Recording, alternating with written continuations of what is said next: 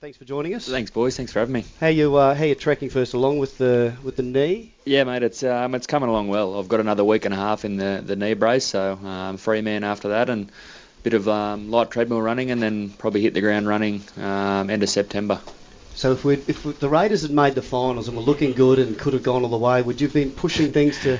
I would have tried, but I would have been no way. Yeah, I think my first just the straight line running on the ground won't be till probably after grand final weekend, end of September, start of October. So it would have been pushing. Sorry, which round did you get knocked out in? Did you do your knee? I can't remember. I think it's about round 19 or 18. It's been about 6 weeks. So are you as frustrated as a spectator as all the fans are? Yeah, I am. It's more frustrating for me. I think as a kid, I think I missed 2 or 3 games of footy in my whole career, like on end to end. So I never really missed any footy at all, which is it's been a long time now. But look, it's getting the win last week made it all a little bit sweeter for everyone, I think, but myself included. So last week, Croaks, I thought if you guys defended half as well as you did last week, we'd be playing semi-final football.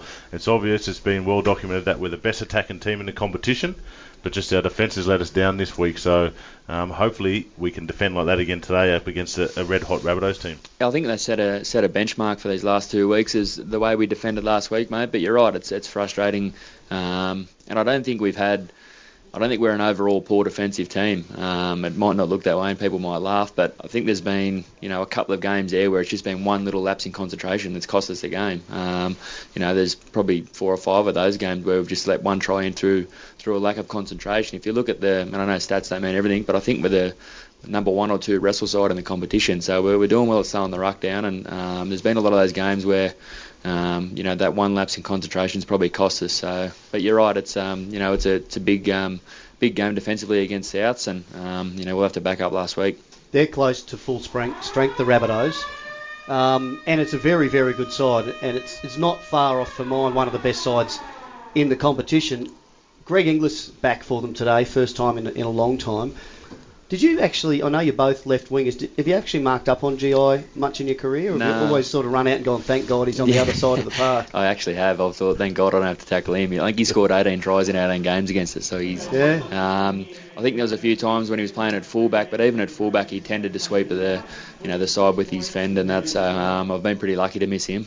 Yeah, you have been. What about this big forward pack of theirs? The likes of Sam Burgess sort of leading the way, and the big Burgess boys. Is that one of the keys today? Do you know previously when you played against them, or even today, what's the key for the Raiders? I think you've got to match them up front. Obviously the Burgess boys, they're pretty powerful there. They've been good all season, but I think defensively you've got to try and handle them as much as you can, because if the moment they get on the front foot, Damien Cook's off and gone. So he's their main threat, and then they've got the back line to come off the back of it. Yeah. Did you have a chat to Dynamis Louis throughout the week and just tell him to look up when he runs back into the defensive line? He ran straight at Dylan Napa last week. And it was not smart. Luke Bateman reckons he's going to do the same to Sam Burgess. Is he? Yeah, that's not smart.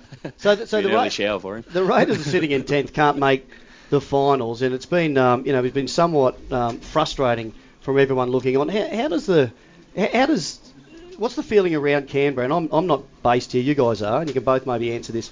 Around Ricky and the future of the club going forward, is he, and I'd like to think that he's safe and he's doing a great job, but has there been much chatter at all about Ricky's position? Not that I've heard of in Canberra. There's obviously been a few things, on social media and probably up more in Sydney in that area. But I don't even listen to social media. Don't read it. Just stay away from it. It's not really worth it. Definitely not down here. I know the community is right behind him. They know how passionate Ricky is. They know how much he loves the club, and they know that the boys aren't far off. And I know we've said that for 2 years in a row, but I feel like it's more the players have let stick down, if anything. I feel that personally. I know a lot of the boys feel that we've let Ricky down a little bit, so I don't think anyone's pointing the finger at him. If you are on social media, get on and have a look at Emre's debut jersey last week. Yeah, that was presentation. Yeah, so emotional, and it's a must-watch. It is, and that's the sort of stuff that Ricky and the whole club like to bring around, in the community. And as far as I know, that's how the community feels back towards the club. So everything's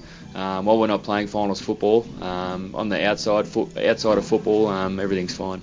I've been involved in a couple of jersey presentations, and I love being invited back, and I know all the former players do. And I feel this great this great sense of belonging at the club with all of the players, even the newer players. And I know that how important that must be. But I've got to say, when I watched that the other night, I showed my wife and I said, have a look at this jersey presentation. And her comment was, I wish I'd been invited into a dressing room. Most family, wives, partners, even parents from the generation before have never been into a dressing room pre-game. Yeah. And it looked outstanding. It was brilliant. It's and like you said, you've been down there a few times. We've had Mal and Laurie and the Walters and guys like that have come in and presented jerseys, mate, and the boys love it. I know Sticky, really thrives on, that family club and getting those old boys back in the sheds, and I know the boys really enjoy it, and Kevy Walter spoke there to us there before the Broncos game, and he spoke really passionately. He nearly teared up a little bit, Kevy, and it was really exciting to see, and it shows the boys how much the club means to these blokes. Yeah. What's your involvement been since you've been out for? What's that been, about 8 weeks or so? About 6-7 weeks, I think it's been. So look, I obviously had surgery about a week and a bit after it happened, and then look, I've just been floating around basically, mate, doing upper body weights basically. The boys reckon I'm starting to look like Nick Kotrick. I've been. No, mate, that's just upper body. Yeah, that's a lie. Upper body weights and rehab, mate. And, but do you have a word with the young players? You're involved at all game day? I'm basically in every team meeting, and trying to do all that, and still have my say in the matter, and try and help guys out. There's been a few blokes who have had to play in the left centre spot as well, that I've tried to help out here and there. So I'll definitely try to hang around the boys as much as I can. It's it's tough enough as it is being injured, let alone being on your own. So I try and hang around the club as much as I can. Yeah, Josh Hodgson's the skipper. There are a few kind of natural leaders of this club as well. I know Sia Soliola is another one. Anyone else I've missed there? Mainly those two guys. Elliot Whitehead's another one. He's more of the bloke you'll just take into the trenches with you, Elliot. He just works his backside off the whole game for you and every training session. So those guys have really stood up, I think, in the last 6 or 7 weeks. Yeah, all right. Well, hopefully it's going to be a great game today, and we're expecting big things. Actually, talking about that about Josh Hodgson, that clash with Damien Cook today, that could be outstanding. Yeah, well, it's going to be determined by the big boys around him, I think. So it'll be good. All right. Well, thanks for joining us, Jarrod. Good on you, mate. Jarrod Croker joining us on NRL Nation. We'll let you get back. You've got to do the rounds, haven't you? I am. I'm off again, mate. Saying good day to all the sponsors and everything else. We're going to take a break. Remember, you can call us anytime on our open line 1